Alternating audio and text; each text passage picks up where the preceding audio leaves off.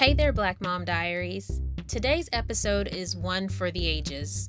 Our guest today had a storybook career and was on the way to having it all by adding children to the mix when a few surprise hiccups along the way tried to stop that. But it's not what you think. And you may not believe me if I tried telling you secondhand. You're gonna have to listen to the story for yourself. And just stick with us through the audio because I promise you it is well worth it. Up next on the Black Mom Diaries. This is Patricia. And I am LaTanya. And we are. Oh. We are? Or are we welcoming? What are we doing now? I think people are going to be like, they have so many intros. I know. But they should be used to us by now. We can't make up our mind. I know. Okay, take it away, El Chat. Wait a minute. Who are we? Welcome to the Black Mom Diaries. Welcome to the Black Mom Diaries. Right. Boom, boom. How are you? Oh, I forgot duh. Welcome to the Black Mom Diaries. Not duh, girl. Don't take us back 15 million years, girl. We ain't gonna go back to duh. Yeah. I'm doing awesome today. How are you? I'm good. It's a beautiful day in the neighborhood, and I feel like I was productive today, and I am gonna be able to do a little bit of relaxing later. What? Yeah, I think I am. I'm gonna go for it. You said a curse word. What? Beautiful. That's an adult word. Relaxing? Relax. Oh, yeah. If my kids say they want to relax, I'm like, let me go get the thermometer because kids don't relax. I know. I always think it's so funny when I see, my daughter, she knows how to chill hard. My son, he's a lot like me, so he really doesn't know how to chill hard or chill at all, a little bit. And so it's so funny when he's like, I just want to relax. And he kicks his feet up and he puts his hands behind his head. But you know what I really miss? What? I really miss nap time. You know, you can go just take your kids and just tell them it's nap time and they listen. Well, mine, they listen. But now at 7, 9, and 12, I can't get a nap time. Well, my daughter's nap time went out the door when she was like 3. But she took a nap the other day, which I was like, I didn't know she took a nap. Her dad didn't know she took a nap. She was, and I was like, are you feeling okay? She didn't have a fever or anything. She just tired herself out with whining. And so she took a nap. And that's when you wake them up and walk them around the neighborhood. That's when you wake them up and make them walk. I needed to because she thought it was the next day. She was like, we didn't go to swimming today or yesterday. And I was like, it's not yesterday, it's today. And you need to get ready for swimming. What are you talking about? So yeah, she was very confused. That's so sweet.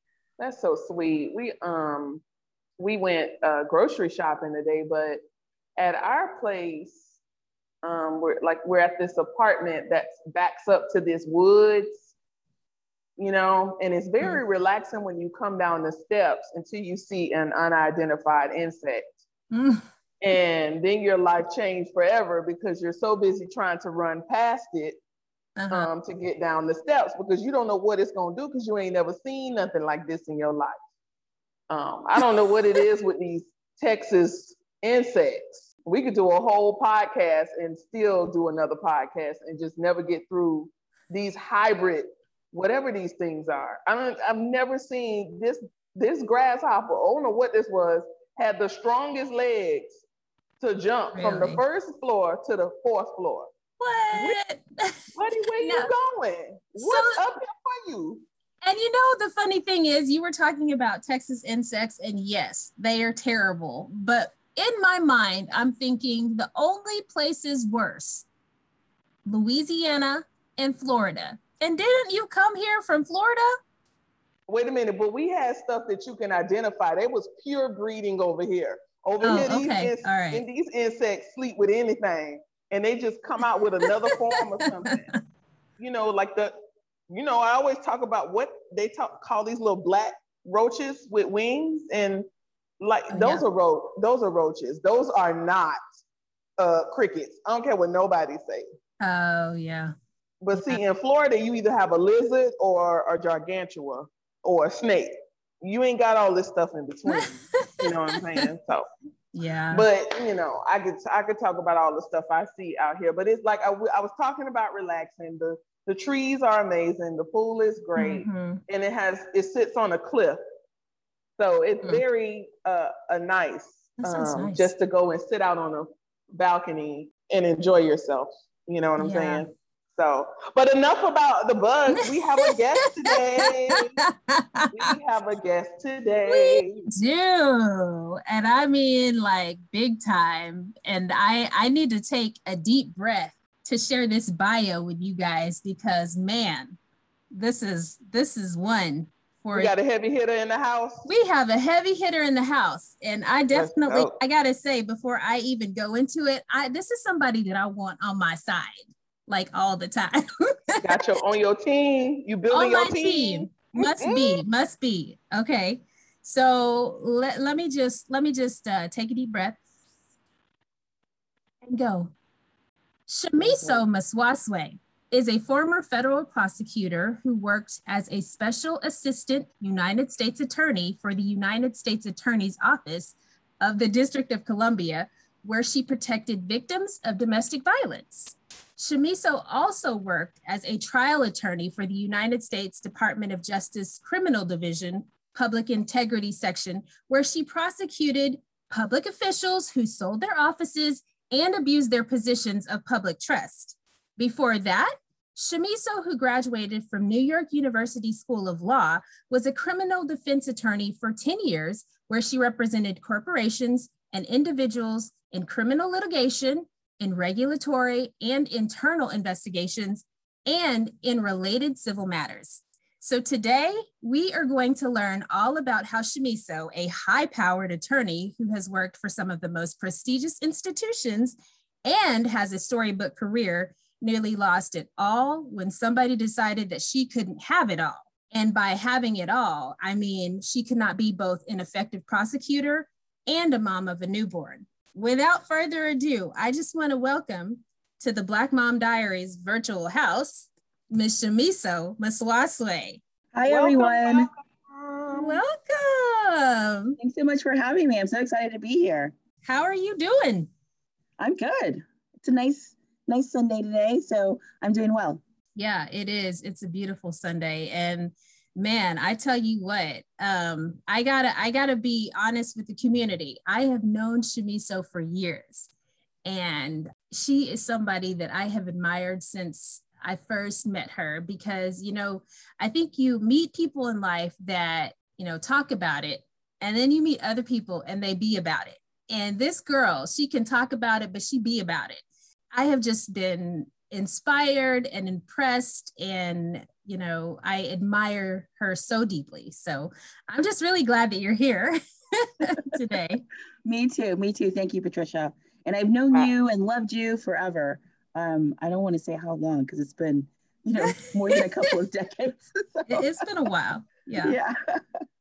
I got a feeling I'm going to go into my little spiel at the end. You've not heard it, Shimiso, but yeah, I already got this feeling going on right now. You might hear it. Okay. Yeah, I know. And I'll just say I'm sorry. You know, we're so glad to have you here, and we just want to get right into it because we got a lot to talk about. So there are some things that we ask a lot of our guests that come to the show, just kind of sort of warming up. Tell us about your relationship with your mom. My relationship with my mom. We were best friends.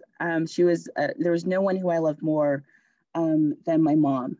But, you know, then life happens, and we struggled for a bit. But thankfully we made up right before she passed away unexpectedly 6 years ago. And I got to tell you, your mom, her spirit is so much in you. You know, you remind me so much of her, and she was like this firecracker that she made me laugh, and she totally convicted me a few times. But yeah, she's incredible. And she's definitely, I can say that she definitely passed her legacy on to you. Thank you. I think she also certainly passed it on to my daughter, who I see in her almost every day. And even when she was a little baby, she would be distracted and would be looking up, and I would always think that she was speaking to my mom. My mom was in the room as an angel, and that she was speaking to her, and sometimes scaring her a little bit, but yeah. That's your mama. Well, so what is your mom philosophy like? Did you get it from your mom, or is it something that you accumulated as you became a mom? I mean, I didn't even know I was supposed to have a mom philosophy. I didn't even really know what that was, but I guess if I have to say what it was, what my mom philosophy is, and I don't know that my mother had one either, it would be that I let the children lead the way, or at least guide the way. They don't make the decisions, but it's not cookie cutter. I think that children are intuitive, and they kind of know what they need sometimes and are able to express that and tell you. And so I try to be flexible in terms of honing that and going forward with it. Is that a philosophy? I think that all moms have different philosophies, and my philosophy is going to look different from yours. And I think that is absolutely a mom philosophy. So I think it's what you make it. I've heard a mom philosophy where they say Windex cure all. So I'm like, whatever works. Windex, what about what is that? What's that? Is the oil, castor oil. What about castor oil? I thought castor oil cured all. Yeah. Or rubbing alcohol. What do you enjoy most about being a mom? Well, let's say, what is the most challenging part about being a mom? And then what do you enjoy most about being a mom? I guess the most challenging part about being a mom is not having enough time to do it all, to not have enough time to, develop a cohesive mom philosophy and maybe research all the different kinds of philosophies and figure out what's best suited for me. And particularly like in this pandemic where, we were forced to be stay-at-home moms, but also working moms and the housekeeper and the chef and the everything. It was just difficult to do it all. So that's what I find most challenging about being a mom. But the upside and the part that's most awesome is that I have this beautiful, fabulous daughter who, just tells me she loves me at every opportunity that she can. Just now, before I came on, she cuddled up next to me and told me that my boobs are so relaxing. So, she's just a loving and very fiercely loyal and protective person. And my son as well. He's just so fabulous. It's just great to just see him grow and enjoy the world. And so how old are your kids? My daughter is 4 and my bonus son is 12. I was going to say only a baby would tell you your boobs are so soft. Because there's no filter. Right. I love their innocence and just that eye for, she's comfortable. She's soft. Mommy's great. That's really sweet. I remind her of slime, apparently. So. Oh, wait a minute. Slime? Is slime comfortable to lay on? I don't know. Kids love slime. I don't know. Okay. Shamiso, I have to tell you something really quick. I do a lot of play with my kids. We're always pretending to be something. And I love, oh Lord, what's the name of the robot show? Transformers. So Transformers was one of my favorite shows. And I'm introducing them to Transformers. And so my son says, Mom, let's be Transformers. So my daughter's like, I'm Bumblebee. And one's another name. And then somebody else is this. And my husband's Optimus Prime, right? And I said, well, who is Mom? Oh, you're Ratchet. Wait a minute. I'm Ratchet. I don't even know what that is. I was like, can we find another one? It was like, no, Mom, you're ratchet because you can fix anything. And I know it was coming from just a great place, but don't go out here telling your people your mom ratchet. It's just not gonna happen. But that's funny. When we were younger, you used to, and it's funny that you say, or it's interesting that you said that you're the challenging part of being a mom is that you're not able to do it all the things that you want to do. Because when we were younger, you used to talk about having 10 kids. And I remember when you told me that, you were so serious, and I was like, huh. You're like, yeah, I'm going to have 10 kids. And I never really understood that because you were always like, I'm going to be an attorney. I'm going to do this. I'm going to do that. And you had such big career dreams. And so I was always like, how in the world is she going to have 10 kids and be this successful hotshot attorney? So, and you're a mom of 2 right now. So talk to us about your career. Well, I still want those 10 kids. So I have 2. Okay. I got 8 more to go. So I'm still trying to get to my 10. About this career, I always wanted to be a lawyer. I wanted to be a mom of 10, but I also always wanted to be a lawyer. My mom was a lawyer. She would force us to go work in her office during high school. And so that was sort of in my blood and in my heart and in my soul. And I've never wanted to do anything else really. I went to law school in New York, had an amazing experience here, started at law firms. And then at some point I decided that, the people that I'm defending are really people that should be put in jail, rather than defended, at least by me. And so then I went to the other side and I started prosecuting white collar crime for state and federal governments. And I think that's one of the things that I admired so much about you, because you used to always say when we were in college, I'm going to be a lawyer. I'm going to be a lawyer. I'm going to go to NYU or whatever. And I was like, yeah, okay, whatever. People say things, but stuff changes. And you did. But not only did you do it, you loved it and you just continued to love it. So I think that's one of the things that I really admired about you. That's talk about manifesting your life. That's exactly what she did. True. She talked about it and she had that emotion behind it. Like, this is where I'm going and this is how I'm going to do it. So I always tell people, don't look at her. Look at this phenomenal woman who has done that, who has crafted her life, into where, and you're gonna get your 10 children because you keep saying it. I'm gonna get my 5. You keep saying it. It doesn't matter where if you're doing that, those are your children. Those are your kids. Did you ever have any fear in your job? You're doing like white collar crime and then you go here and you begin to know a lot of things when you're doing that, right? Mm-hmm. Did you have any fear in your job? Fear. Before I did the white collar crime, I was prosecuting domestic violence. And so you have these like tough guys that think that they are in control and they can do whatever they want and they can hurt people and hurt the people that they love physically and violently. And then they come to find out that they're being prosecuted by me, by a woman, by a Black woman. And at the time I was in DC, where many of the people that were our victims and also those who we were prosecuting were also Black women. And so there were a lot of sort of intimidation tactics from defendants that they felt that they could get away with me.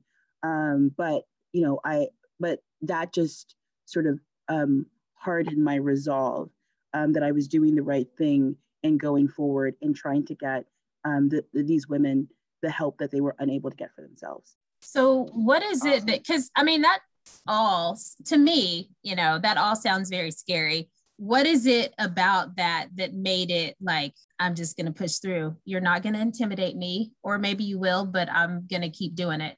Because I was able to come from a place of privilege with respect to the victim. Like I know that the sort of intimidation and threats that would be lobbed at me, I know that, at the end of the day, I get to go home by myself, not with that person. That at the end of the day, I'm not relying on, that defendant to pay my bills, that there's separation, that there's distance, that I don't have any children by that man. So I had a freedom to be able to be able to respond and help the woman who was tied to him because she depended on him for rent and for income, and was tied to him because they had multiple children together, and was tied to him because they lived together. And so I wasn't encumbered in that same way, and so it made it more important to use my power in order to try and help her get the distance that she would need in order to break away for something that could end up being deadly. It's like you said, somebody had to have a focus, right? That's right. Yeah, that's very good. Yeah, that's a very interesting perspective, and taking that the point of power. Like I'm at an advantage here. Yeah. So is this job that you're talking about? This was the Department of Justice in DC? This was with the U.S. Attorney's Office in DC, and so I did that for 6 or 7 months, and then I went to DOJ, where I was going after public officials who were abusing their office. Okay, so you transitioned into the Department of Justice job, and to me that sounds like it would be such a dream, right? For various reasons. So when you did, you got the job, and then a little bit after you got the job and started working there, you found out that you were expecting. So your other passion, family, that was going to grow. How was it when you found out, and how was it sharing the news with your supervisor? So that part was scary. The defendants who like to beat up their wives, that was less scary than realizing that I would need to, I had just started a new job and I was pregnant. And, at the time I was 35. And so, you never know, you want to get pregnant. Maybe it's going to happen right away. Maybe it's going to be a year or two or never, you just never know. And so at 35, even though I just started this job, and as you said, like it was a dream job. It was something that I had been working towards for years to get. Very personal. Very personal. Yes. Mm-hmm. And I picked up my family. I left New York to DC for this job. But I need to get my 10 kids. I need to get started. And so I got started and I got pregnant immediately. Who would have thought? And so, but now I was starting a new job and pregnant, and I was nervous and I was scared. And then, I researched, how do you tell your job that you're pregnant? I started to speak to women who were working there, had meetings with them. I asked them, how to do it. And they were like, well, you were right to be cautious because they haven't always treated women, new women who become mothers well at DOJ and in the section in public integrity. So I was super nervous, but eventually, I can only, at some point I would have to let them know that I'm going to be pregnant. I am pregnant. I'm going to be out for a while. And so I did. And the reactions were not great. My immediate boss who had recruited me and had really fought to have me there to come to DOJ, he, didn't congratulate me immediately. He eventually at the end of the conversation, he congratulated me. And then there was a new supervisor who I'd never met before. And she was there. She was like giddy. She was excited. Like we were long lost best friends, and she'd been on a pregnancy journey with me, and it finally happened. Like it was creepy. The way that she was so excited about this news when like this is my first time even meeting you. So yeah. In the meeting, you had your supervisor that had really fought for you to get there. The guy, yes. And he was not. He didn't seem excited. He didn't congratulate you immediately. And then there was this woman that you had never met or had just met, and she was like, "What happened?" That's exactly right. That's exactly right. Yeah. What's so fascinating about that is I had a corporate job at one time. People be like, "What have you not done, LaTanya?" But my work life is very lived in. I was never a lawyer or whatever, but You I had worked nine at lives. Nine lives. listen. I'm 40, but I got like, fool boy, it's a lot of experience. But I had a boss, and we were traveling, and I had already had my daughter, but everything was great. My mother-in-law lived with us, and my husband was amazing because he stayed home with her.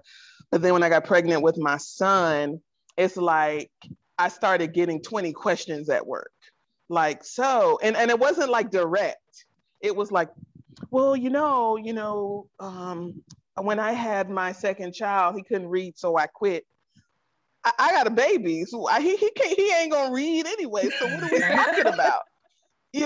So but it's fascinating how people think that you go to work just to work for them. Mm-hmm. And the overhead people, like, we don't work for our families, Right. or work to get ourselves ready to have a family. And then when it happens, you're shocked. You're like, the worst thing I ever heard was, I thought you were committed to the job. Oh, wow. Okay. No, I'm committed to what you paying me. I do love what I like. I do love what I love, but I'm committed to what you paying me. If you just want to be, I'm not even committed to you, buddy. I mean, if you just want me to talk. Right. But, I love what I did. I love working with patients, but I just didn't like that they would try, and like, you would almost feel like a victim for just being with having a baby or being pregnant. Right. Yep. I do want to say, real quick, I just want to say, because this is like worst stories, right? I didn't hear it, but one of my former coworkers shared with me that when they shared with our human resources that she was expecting, they said, you should have waited like Miss Griggs did. And it's like, what? Wow. I could not believe what she said, because they were like, yeah, she had a baby and then she waited 2 years. Yeah, that wasn't planned, but whatever. Anyway. I'm glad you in charge of this. Man, don't let me say what I want to say. Go ahead. People say the darndest things. That's it. They sure do. Yeah.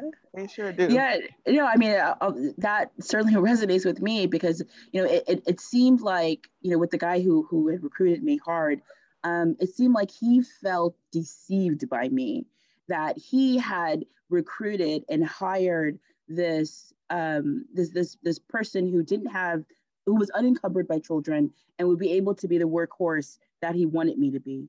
And then now that I was pregnant and I was going to have a child, that he wasn't going to be able to get that workhorse. And what he didn't recognize is that I was going to be able to be the workhorse that I have always been for my entire career, but then also be a great mom to my kid. That's a lot of pressure, though. I mean, that's unneeded pressure, that you have to be. I know you're already a good, and you're already an excellent worker, but then now you got somebody saying, oh, you're going to be pregnant and now you're going to fall off. Basically, that's what right. They're thinking. So it's like, that's a lot of pressure, because now I want to be a great mom to my child. I also love my job, and I want to do the best job that I, can. And I don't know if people understand, you do your best work when you're not under pressure. Mm-hmm. I think it would, I don't know the beginning of this story. I mean, but I'm so tuned in to it. I want to know what happens next. Well, so I just so happen to have a question about that. Let's go to the other side of this. Let's talk about your birth story. So my birth story was that my baby had been growing small. The doctors had been saying that the baby was growing small, but the baby was healthy. But the doctors were very, very, very concerned. I didn't really quite understand why they were concerned. Like, some babies can be small as long as the baby's healthy. Like, what's wrong with a small baby? So I had my dad come up for one of the appointments. My dad's in healthcare, and I was hoping that he would be able to explain why everyone is so concerned. So he comes up with me from Texas to the doctor in DC, and my blood pressure is through the roof. And the doctor says we must deliver right now. And I was 32 weeks. And so my dad was like, yeah, that sounds right. Like your blood pressure is way too high. You're going to have to deliver the baby. And so at that point, I was like, wait a minute, my blood pressure is high. This is the first time it's been so high. Like, this is America. We can get blood pressure down. Like, blood pressure, like we can get it down, or we can at least try first, right? Before you just cut me open and take my baby. Okay. And so I refused. I refused to have the baby on that day. I was like, let's try medication. Let's see if we can get it down. We were able to get it down. And then I was like, okay, can I go home? Because I just left work and I was supposed to come to this appointment real quick. And, I got to go back to work. And they were like, you are not good. We're not letting you go from this hospital until you give us the baby. Like, wow. You have to get the baby out. Yeah. It was, and so they didn't, and they wouldn't let me leave. I had to call a coworker to come and bring me my laptop. I had to, talk to my boss about, now I'm supposed to be, in the office and I'm stuck here. And I tried to, call different hospitals, different doctors. Nobody would give me a way out.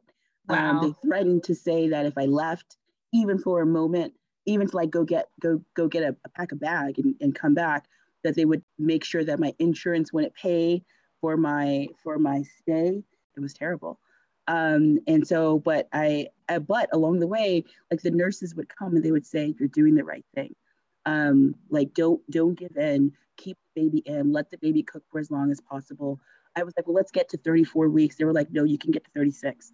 And I was like, 36. And I was like, okay, that's good. I can get to 36. And so I got to 36. I stayed in the hospital for a whole month.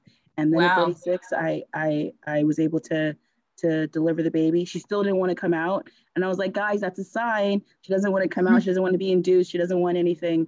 Let her stay in. But they were committed to telling me that my uterus was a hostile place for my baby, and that they could take care of my baby better than me, and better than my womb. Your doctor said that to you? Yes. Wow. Talk about incredible bedside manner. Your uterus was hostile. Yes. Okay. I just have to say, I just met you, and what you just told me, I 100% believe. Like, you gathered all your evidence, you was calling in witnesses and all types of stuff. You was like, this is not, no. Yeah. I love it. Man, I would have been telling, and I love how the support system at the hospital supported you. That was awesome. Yes. Because I've been in places where it was like, just do what the doctor say. I've been there. Yep. So and I didn't have my mom, because I really wanted my mom. Like, she could tell me, because they were like, you could, the baby could die. You have a healthy baby right now, but the baby could die in your stomach, and basically it'll be all your fault. So. And they're also like, your placenta, I'm sure your placenta is hard and it's rock solid. And that's why the baby's not growing. And so then after they delivered, I'm like, I want my placenta. I know my placenta is moist and juicy and it's not hard. And I did confirm that afterwards. I was like, they brought me my placenta. They confirmed that it was moist. It was not rock hard, it was small. Wow. So they were just trying to tell you anything they could to get you to do what they wanted you to do. Yeah, it was tough. So yeah, I mean, man. And then, so you're getting it from your boss, and then you get to the hospital, and you're in work mode. You go to the hospital, you're in work mode, and you're like, guys, I didn't come here to stay. I came here just for this quick appointment. Now I got to go. So that's exactly right. There's another surprise for your boss. So, surprise, boss, I'm pregnant. Surprise, boss, I'm having the baby early, or I have to stay in the hospital for a month. And then you had the baby. So at this point, this is where you go into maternity leave with most jobs. How was that for you? It was tough. They had a situation where a program where a leave bank, where if you needed to get some leave, for unexpected emergencies, then you could. And so I asked to do that, and they said no, because you have to sign up a year in advance before you take the leave, which I'm like, it's supposed to be for emergencies, and this is an unexpected occurrence. And I'm sure that if you asked, people that I work with, can you donate some time to me so that I can, be paid during this time, they would say yes, but DOJ said no. So I got no leave for the month that I was in the hospital, and then for my 3 months paternity leave, that also was unpaid. So Wow. it was entirely unpaid maternity leave. Now DOJ has better policies, but it was tough to work and not have any income at all for 3 months. And then, my baby, even though, I was able to keep her in for until she was 36, she was still small. She was born 4 pounds and 0.3 ounces. I always say the 0.3 ounces because I fought hard for every little bit of her. And so she was small, and she was, and breastfeeding her was the most important thing. She was in the NICU for a week, and everybody kept drilling into me that I must breastfeed and I must breastfeed. That's my main goal with her, is I need to get her to a better weight. She was the third percentile, and she was also on a heart monitor as well. So all of these were sort of unexpected surprises. But I kept it to only taking the 3 months leave, and then after 3 months was over, I was ready to go back. But then I had this weird call with the woman boss, who called me up during leave and was like, when you get back, you're going to be in trial, and you're going to have to travel, and you're going to have to do this, and you're going to have to do that. And I'm like, I'm still on leave. Like, can we usually there's like a ramp up, a ramp down, but like the way that she called me during leave, I felt like she was trying to intimidate me about coming back. But it didn't work, and I went back. Was this at the beginning of your leave, middle, or like around, did you say the end of your leave when she called you? And wow. Yeah, towards the end of my leave. So then how was it when you went back to work? So I went back to work, and then things were different. Now, the man who had recruited me was gone, and she was my boss. It was just her. She was my boss. And that was terrible because everything changed.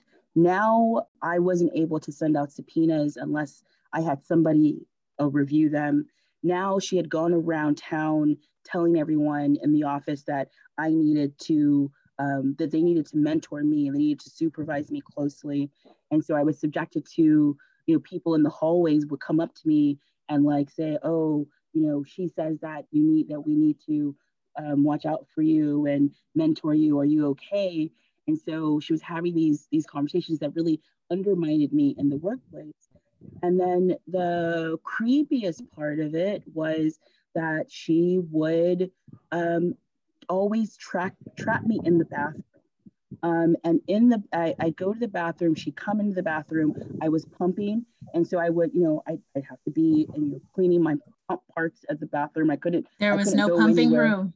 Yeah, there was no pump. There was no pumping. No, I didn't. I pumped in my office. I had an office with a lock, but I had to clean the parts and whatnot. I was stuck in the bathroom. Gotcha.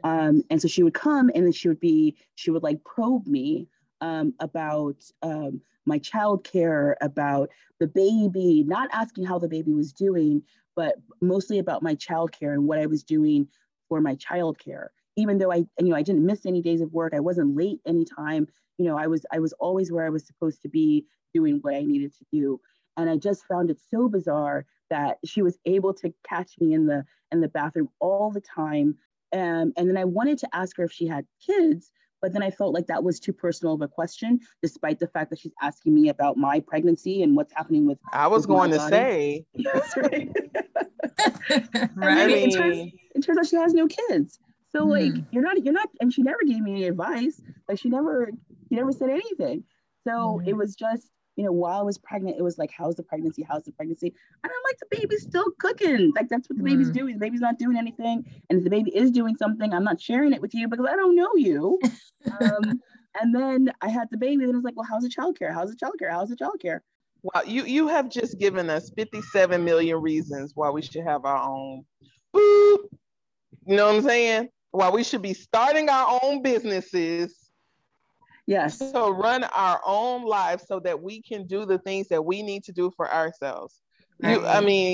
Man, your story, I'm glad I didn't work with you, because I wouldn't have worked with you long. Yeah. You know, because I felt like that's so much. You had already proven yourself. It wasn't, Yes. you know, I felt like it wasn't like you were there 2 days and then you worked. Mm-hmm. Does that not show dedication? And I know I'm preaching to the choir, but does that not show enough dedication that I'm asking for my laptop while I'm going through this thing?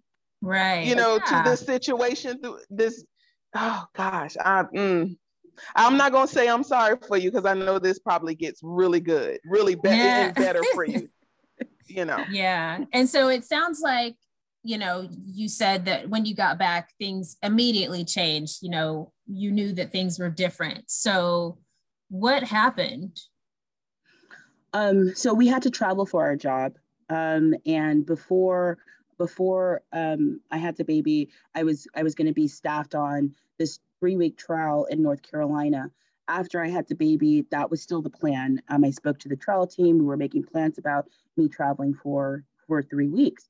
But you know, I'm not going to leave my baby for 3 weeks. I'm going to travel with my baby and my mother-in-law, and at my own expense, you know, no expense to the government. You know, I would absorb that expense, but that would allow me to, you know, breastfeed her in the morning, pump while I'm at work, and then come home at night and breastfeed her, because, you know, she was still very, very small and still needed to grow. And so then she found out that I was going to travel with the baby. And then she said no. And so she's like, you can travel without the baby. Why don't you do 2 weeks instead of 3 weeks? And so I said, you know, I'm even if I do 2 weeks, I'm still going to travel with the baby. And then she said, well, what about 1 week? And I said, well, and I said, you know, even if it's 1 day, I'm going to travel with her and my mother-in-law. My baby is like my arm; she comes with me, and I'll be able to do my work and I'll be able to travel. And also, I want to go to this trial because, as you told me, I'm going to have my own trial in a few months, and this is experience that I need to get. And so she ended up limiting my travel on that trip to 1 week. And so I traveled for that 1 week with my baby and my mother-in-law, and it worked beautifully. It worked, you know, it worked exactly as I had planned. I was able to fully do my job. You know, I was able to work at night. I was able to support the trial team, and they were so grateful for the work that I did, the issues that I was able to spot, the research I was able to do, the motions and oppositions to motions I was able to write, all during that 1 week while I had my baby. And so but she, even though everyone else who got a satisfactory, all the white people that got a satisfactory, none of them were fired. 2 weeks later, she fires me. And she fires me when she sees me traveling on a work trip with my baby. She has admitted that, you know, that's when she decided to call up HR and get the ball rolling on firing me. And that's what she did. Okay, so she was planning it before the evaluation, it sounds like. Actually, I don't think she was planning it before the evaluation. Okay. I think that she, in the evaluation, the way that she wrote it, she like talked about my future and what she wants to be, what she wants to happen in the future. But I think she did not like the fact that I had said that I think that this is not fair. And I think that she did not like the fact that I said I wanted to go to HR, because she said, really, Shamiso, is that really what you want to do during the evaluation? And you know, talking about moments of fear, like I was fearful of that moment, so much so that I took it back a little bit, and I said, well, I want to object in the strongest way possible, because I was fearful that she would retaliate against me and she would fire me, because I was a squeaky wheel that wasn't letting her railroad me and and tell me that my work was only satisfactory, and tell me that I should aspire to be like this white man who took paternity leave for a couple weeks for a healthy baby. That's totally different. I am speechless. So many different things. Wow. That's all I can say. Just wow. It's crazy. That's the whole thing is just crazy. And you said it a couple times. So was there ever a point during this whole situation where you stopped wondering, is this about me being a mom? And started thinking that maybe it was about you being a Black mom? Definitely, because when I was pregnant, there was another woman there who was pregnant, who was a white woman. I would talk to her. I would say, is she stalking you in the bathroom and having these conversations with you in the bathroom? And she would say no. And she wasn't having the same sort of negative experiences that I was. She wasn't being told by people that she needs to be supervised extra, that she couldn't send out subpoenas when I could send out subpoenas before, and everyone else with my job title could send out subpoenas. So I, and I didn't really know what it was. I didn't know if it was that I was a mom and she was not a mom, if I was Black, if it was because I was Black and she was not Black, she's Asian. I didn't know if it was because she was super skinny and I am not super skinny. I didn't know what it was, but and in some ways it didn't really matter. I just wanted it to stop. And I couldn't get it to stop, and I couldn't get her to turn it around. And instead, like she pulled the trigger on me and like stepped on my neck and fired me when she knew I had this baby who was sick and needed insurance and had heart problems, and she did something that has not ever been done to any other attorney working there ever. So no one has ever been fired for. She said it was workplace performance and conduct. And then I tried, I got to keep my job for 2 months before my paycheck stopped. So for 2 months, I'm like banging on the door at DOJ. Somebody listen, somebody hear me. Like, this is a gross injustice. Look at my record. Look at the press release that you guys have issued just today, the day that I was fired. They issued a press release about the work that I had done. Like, look at what I've done, and you guys are firing me. You're not even giving me another place in the government to go, which is what I asked for. I'm like, please don't fire me. I need this job. Like, move me. Yeah. I'll do document review. I'll do anything. But don't fire me. That's crazy. And I didn't mean to cut you off, but see, no, I see another side to that, because something similar happened to me. But you show a level of excellence that she didn't see in herself. And so what I know about relationship and job relationships, just like I said, your story sounds so much like what I was going through, is when you succeed and they see that potentially you can be better than it or whoever it is. I don't even think it has to do with color. I think it has to do with the insecurity of the person, because had she treated you like a good employee, the elevation process wouldn't have been hard. You would have supported. If somebody supports you through your baby being, going through the things that you went through, do you know how much this loyalty would be for you? Right. But no, they don't. They feel threatened. But that is because of an incident. That was you. It had nothing to do with you. It had all to do with the person that pulled the trigger. Yes. And I just think that I'm still kind of stuck on, and this whole story just has me floored. And I mean, I'm looking at my face and LaTonya's face, just responding to what you're saying. It got to pick our chins off the floor, because we're like, what? I mean, the fact that she compared you said a guy that had paternity leave. First of all, he's a dad. And I mean, dads and moms have different roles. The mom typically, and there are places where the dads get to take as much time as the moms. But if you're nursing your child and doing all this stuff, the mom typically has the majority of the role, first and foremost. So to compare your 3 months to his 2 weeks is not fair there. Mm-hmm. But also, as you mentioned, he had a healthy, like, his child was born healthy and your child was born underweight early. So that's another unfair comparison. Mm-hmm. I'm just floored by this. And I can't even believe that after you were treated that way, you were still like, I'll do whatever, don't fire me. I want to stay here. And that speaks to your character right there. The fact that you were willing to stay and continue to do the work. Because well, it also speaks to my need for the paper. I just bought a house. I bought a house. I had this kid. I had the unpaid leave for 4 months. You know, like it took a toll on me. And even to take this job, you know, I was at a law firm where I was making a lot of money, like hundreds of thousands of dollars. And I took this job where I was making a fraction of that, a third of what I was making before. Because of my desire to do justice and to like work for the government. You know, the place it's called the department that I was working for is public integrity.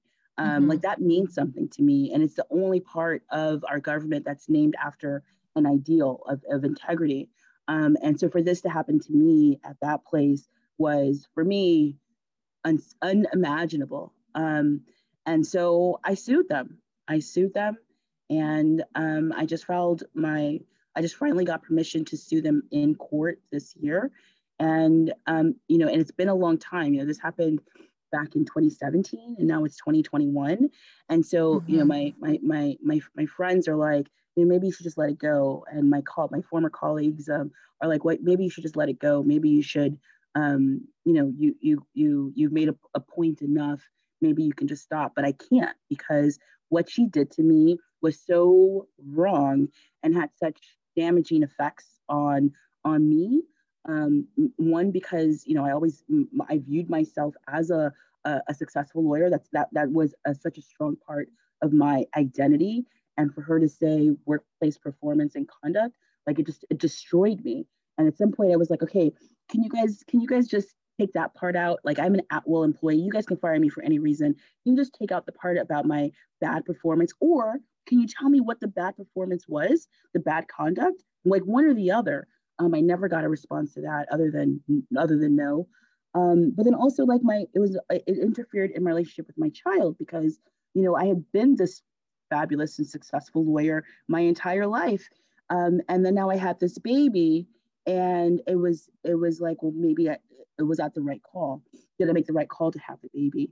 And so, you know, after I'm unemployed and sitting, you know, in a room, just me and the baby, like wondering what's become of my life, and whether or not this was all worth it. But then I would look down at her and she would smile at me, and I would know that it was worth it, and that, you know, I should have had my child when I had my child. I should have the right to have my child when I want to have my child. If I'm 35, if I'm 25, you know. So yeah, Absolutely.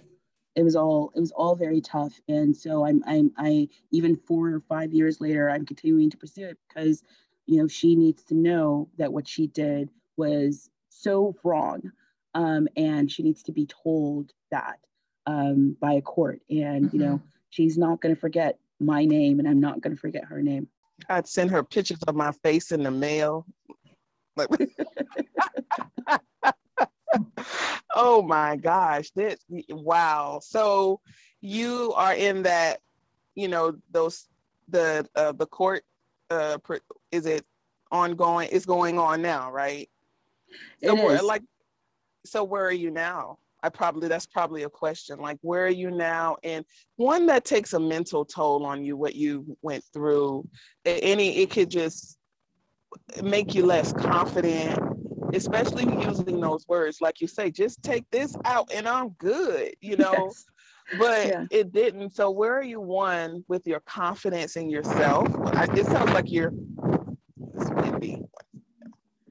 It sounds like you're pretty good. It sounds like you're pretty good there, because you're following your gut to be persistent, to go ahead and just say, look, this is what I'm doing, no matter what. But as far as you and your livelihood, and we know you have your beautiful daughter with you. Yeah, you know, so I was out of work for a long time, much longer than I expected to, much longer than I could afford to be. And then I found this amazing place where I'm able to prosecute on behalf of a state law enforcement agency, but the hit to my confidence continued. So I started this new job, and then I'm like, okay, but they just said I was a bad performer there. Like, am I really a bad performer? And so I'm just second guessing myself all the time.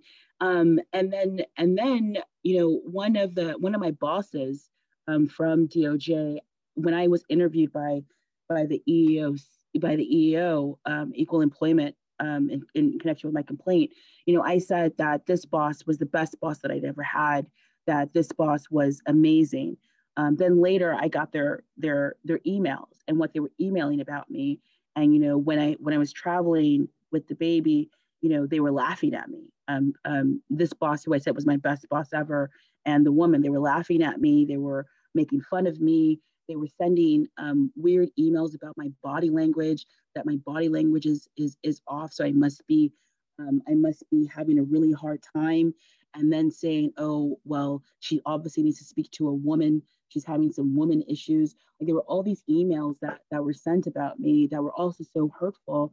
And so I started this new job, and I'm just looking at everybody crazy. I'm like, I can't trust nobody, because this guy who I trusted and who I believed in, as enough to say, to testify under penalty of perjury that this is the best boss I've ever had, was talking smack about me. And so I started this job, and I'm looking at everyone cross-eyed, and I'm trying to portray confidence while feeling a lack of confidence. But at my new job, they promoted me in six months. They promoted me and they gave me a senior role. And then when that happened, I was like, oh, wow, like I actually am this amazing lawyer that I always thought that I was. Yeah, you needed that outside validation. I did. And that's really good in this case. Yep. They promoted me, and then they promoted me again. And, so it's been great. And so now that the hit to my confidence, like, I know that this happened to me, not because of my work performance. It happened to me because she discriminated against me and she retaliated against me. And that's why it happened.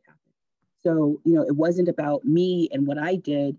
It was about the fact that I was Black and I was a mom, and I was endeavoring to be a prosecutor who pumps.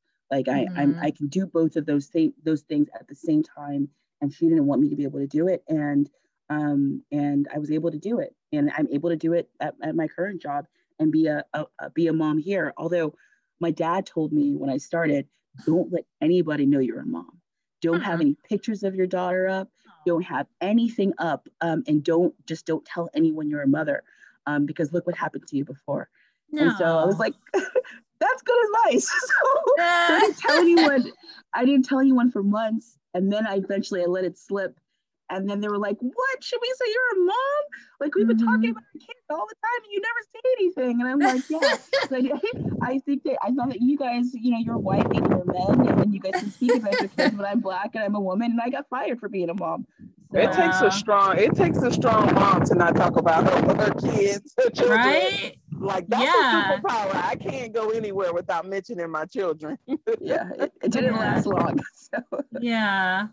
Wow. Well, I can see why after, you continue to share the story, I can see why after, even though it happened in 2017, why you would continue to pursue it. And I 100% support you, and I wish you absolutely the best. Me too. I just met you, but yes, I can't wait. I will smoke for you and pop my cigarette. Right? Thank you. Raise a glass. Well, so when your daughter is older, what do you want her to know about this whole situation? Because I imagine you would want to share this with her. I do want to share it with her, but I do also feel sort of guilty about sort of negative feelings that I had about whether or not I should have had a kid. Maybe I was wrong for having the kid, but I feel guilty for like even thinking about that, because like she's awesome and amazing, and of course I'm lucky that I have her. But at some point I was like, I've been a lawyer for way longer than I've known my baby, and it's just was such a central part of me. So I do experience guilt about that. But what I want her to know about this is that you have to do the right thing, no matter what. So now, I have this complaint. You Google my name, you're going to see that I've sued my past employer how is that going to affect me going forward if I want to go over to a new job? Nobody wants to hire someone that goes around suing their employers, because that they don't want to get sued, right? So it has an effect on me and my career trajectory in a negative way, but I believe that everything will be okay. Everything will be okay as long as I stay committed to doing the right thing. And the other thing is to never let anyone else tell you who you are and what you can do. Because I fell victim to to believing what she said, that it was my work performance and my conduct. And so I spent so much time trying to redoing everything in my head. What did I do? What did I do? What mistakes did I make? Did I mess something up? But I didn't mess up anything. I was awesome.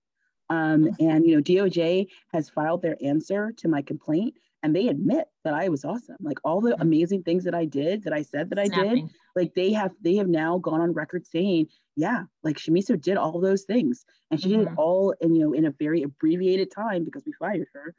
But she did all of those things, and so it was affirming and validating to see that I didn't really just win that trial in my head. I actually won that trial. And that press release, it actually exists. That's what I would want her to take away. I would tell you, I can't tell you how to feel, but I am, because you should not feel guilty at all, because as a 40-year-old woman, me hearing you talk about this, my mom chose her job over me. That's what I'm talking about. Now, you talking about some pain and trauma, your daughter will never have that, because you chose her. So she will look at you and say, wow, my mom did this. And for me, that is the best gift that for your child to have, is that she knows that you have her back. I do. Right? I do. Yes. Yeah. So, no, I didn't think about it that way. That's oh helpful. Yeah. Oh yeah. My mom, and she wishes that she did not living in New York and didn't have this and that, and just was like, I gotta work, So listening to your story, it takes me back in my mind, and I'm like, what an awesome mom you have. I don't know your baby's name, but what an awesome mom you have. There, we have people out there, and we have all types of different moms. But if, you could give advice to a mom that maybe is dealing with something similar that you dealt with, what advice would you give her? Document everything. That was so important. And the fact that I would text all the time, and I texted and said that she was stalking me in the bathroom, and I texted her about how she was depriving me of opportunities, and all of these real-time things that were occurring it's so important to my case. And so if you are a new mother, or not a new mother, but if you're experiencing feelings of discrimination or retaliation, it's always better to write it down. Whether it's that you write it down to yourself, you send yourself an email to your personal email address, so that if they fire you, you still have access to it. It's important that you do that and you document it, because it's always better to have it and never need to use it than to need it and not have it. So that would be my first piece of advice is to document it. And then, if you're at a big place that has HR, it's a tricky thing to go to HR, right? It's a tricky thing. I did that and I got fired 2 weeks later. So it's hard for me to tell anyone that that's what they should do, because, one of the things that HR lady said is that they're there to protect management. And that's what they did in this case, is that they were there to protect management. Facts. That is fact. They are there to protect management. Yes. Oh, yeah. Okay. Yeah. Rather than to protect employees, rather than to make sure that discrimination and retaliation aren't occurring. They're there to protect management, and that's what they did. So, if you are at a place that has HR, I would be careful and thoughtful about that. And then I guess the other thing is that like bad stuff happens. You think that if you are doing the right thing, that bad things won't happen, like retaliation won't happen, discrimination won't happen, but it can and it does. And so it's always important to document everything. What you just said happened to my sister too, Wow. with her and her baby, and she actually got hurt. I just think about how when you say bad things happen, I say life-changing things happen. Sometimes it's time for you to pivot, and life will push you where you need to go. Are you ready to go there? And I do believe this is going to be a major, major blessing for you and set you apart. Yeah.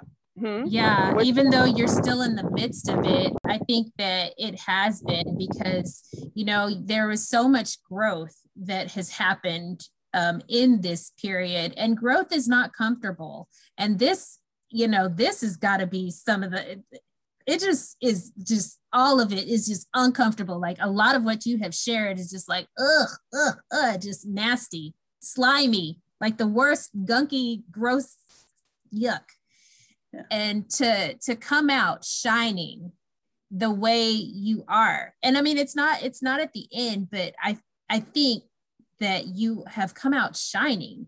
Where you are right now is just incredible. And again, it's such an inspiration to me. And so I know that it is potentially an inspiration to so many other people. And I just want to say again, keep fighting, keep fighting, keep fighting. There needs to be a support group, because even in this what you just talked about, you didn't die. Somebody who meant something for your bad, even though our egos take a hit, our hearts take a hit, especially when we're so into it. It's not bad when people say, oh, your ego's bruised. It's really not a bad thing, because sometimes it needs to be bruised to grow or to be getting rid of. You know what I'm saying? So it would have been great for you to have just a circle of people to constantly pour into you and to help you go back to that powerful mindset, and you didn't need. But then guess what? You were sent validation. I could see so many things coming out of this, if you so choose to start them. Right. Me too. So where can people learn about the case if they're like, ooh, I want to know about this? You said Google your name. Is there something else they do? Yeah. Unfortunately, if you Google my name, the case does come up, and articles about the case come up. Shimiso Maswaswe, and we'll see what happens with it. I'm hopeful that now there's a new administration. The federal government has developed a task force to figure out why working mothers are leaving DOJ. And I'm like, hey guys, like this is why. So let me. Right. it's a different mindset, it's a different focus. There's a value on workplace mothers, and so I'm hoping that the litigation will get resolved in a way that is comfortable for me mostly. And so we'll see. Well, okay. I know that I've known you for, like you said, a couple of decades. Let's say that you and I meet up in New York. We're in the same office building, and we're just getting on the elevator together. And I have 30 seconds with you, because it takes like 30 seconds to get from one floor to the other, typically.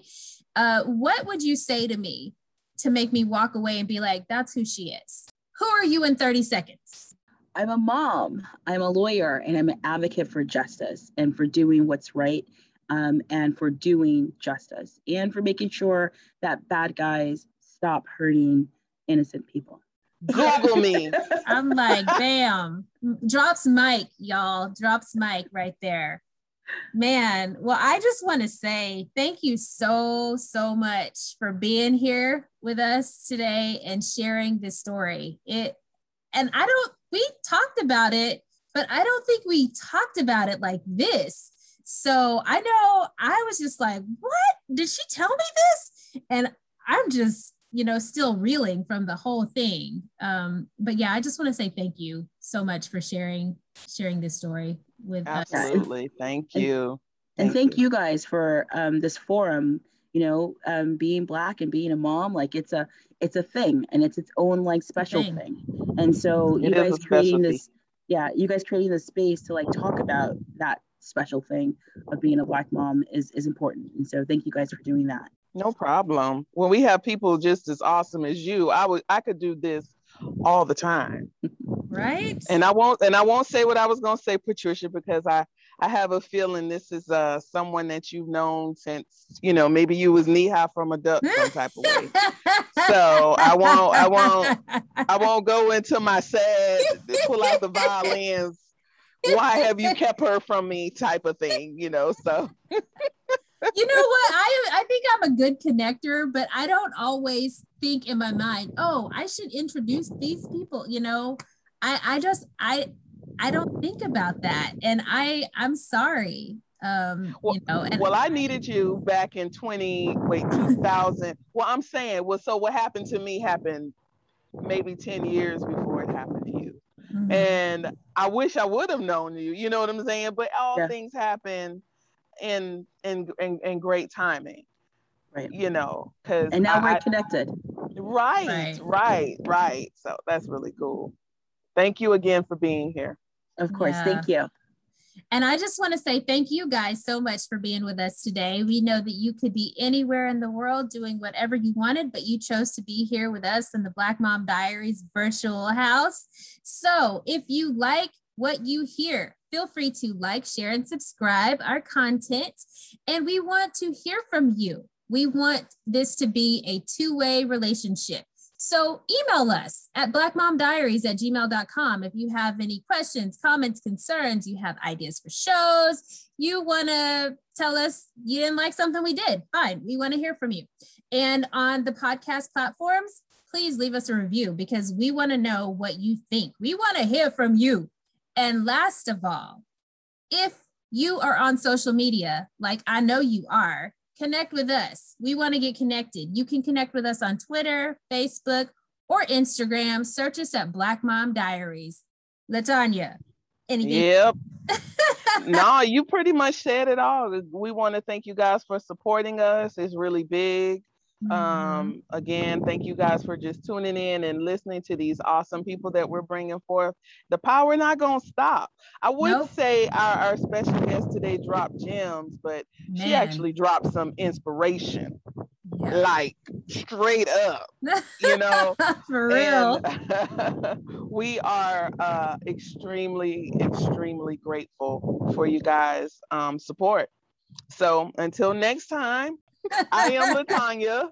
And I am Patricia. And thank you for listening to Black Mom's Diary.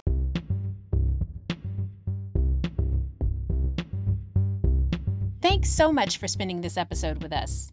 And if you like what you heard, feel free to like, share, and subscribe.